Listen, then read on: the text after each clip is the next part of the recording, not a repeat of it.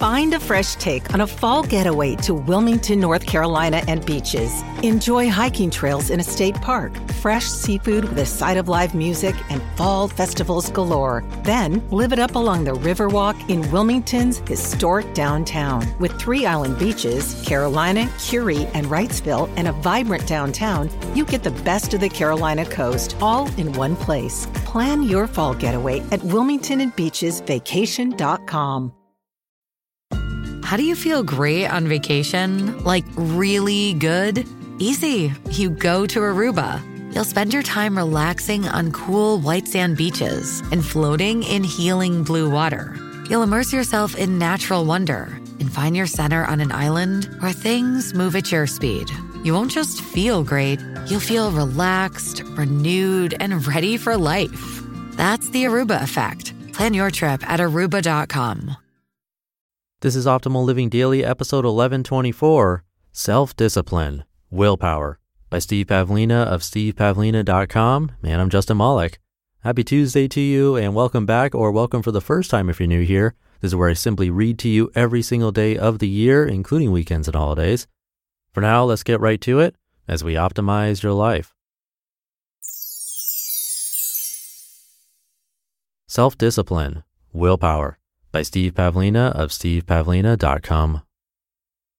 Quote, "The difference between a successful person and others is not a lack of strength, not a lack of knowledge, but rather a lack of will." Vince Lombardi. Willpower. Such a dirty word these days. How many commercials have you seen that attempt to position their products as a substitute for willpower? They begin by telling you that willpower doesn't work, and then attempt to sell you something fast and easy, like a diet pill or some wacky exercise equipment. Often they'll even guarantee impossible results in a dramatically short period of time. That's a safe bet because people who lack willpower probably won't take the time to return these useless products. But guess what?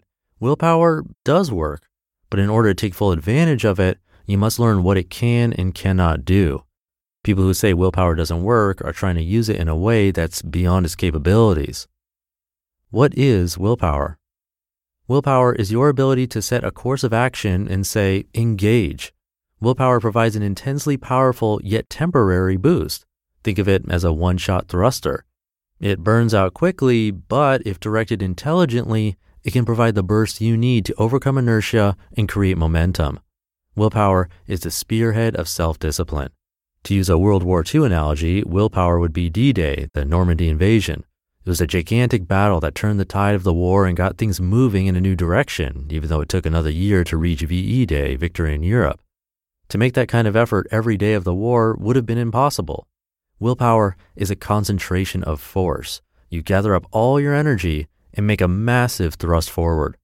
You attack your problems strategically at their weakest points until they crack, allowing you enough room to maneuver deeper into their territory and finish them off. The application of willpower includes the following steps: choose your objective, create a plan of attack, and execute the plan. With willpower, you may take your time implementing steps 1 and 2, but when you get to step 3, you've got to hit it hard and fast. Don't try to tackle your problems and challenges in such a way that a high level of willpower is required every day. Willpower is unsustainable. If you attempt to use it for too long, you'll burn out. It requires a level of energy that you can maintain only for a short period of time. In most cases, the fuel is spent within a matter of days. Use willpower to create self-sustaining momentum. So if willpower can only be used in short, powerful bursts, then what's the best way to apply it? How do you keep from slipping back into old patterns once the temporary willpower blast is over? The best way to use willpower is to establish a beachhead such that further progress can be made with far less effort than is required of the initial thrust. Remember D-Day. Once the Allies had established a beachhead, the road ahead was much easier for them. It was still challenging, to be sure, especially with the close quarters fighting among hedgerows in France before the Rhino tanks began plowing through them, but it was a lot easier than trying to maintain the focus, energy, and coordination of a full-scale beach invasion every single day for another year. So the proper use of willpower is to establish that beachhead, to permanently change the territory itself such that it's easier to continue moving on. Use willpower to reduce the ongoing need for such a high level of sustained force. An example. Let's put all of this together into a concrete example. Suppose your objective is to lose 20 pounds. You attempt to go on a diet. It takes willpower, and you do okay with it the first week.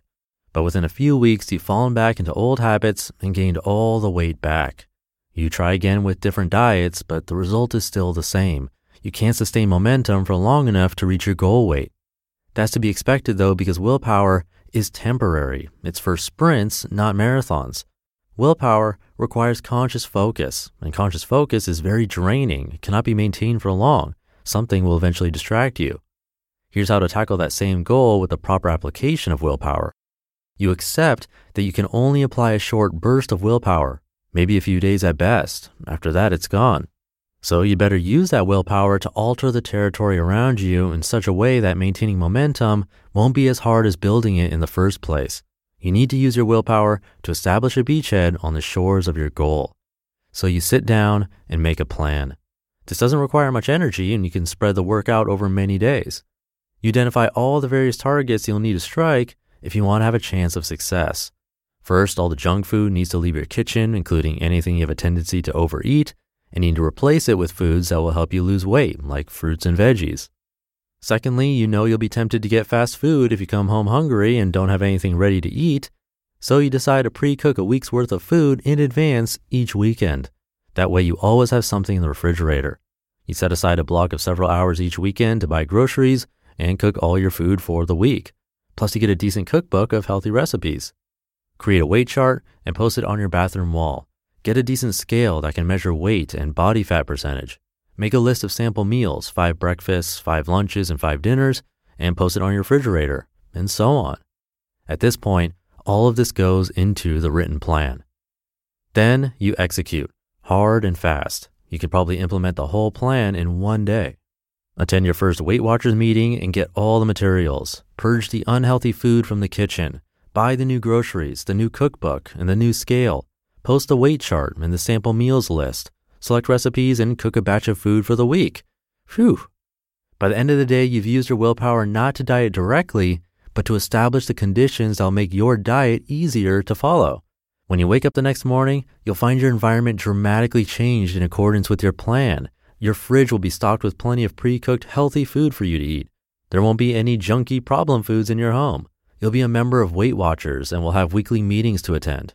You'll have a regular block of time set aside for grocery shopping and food prep.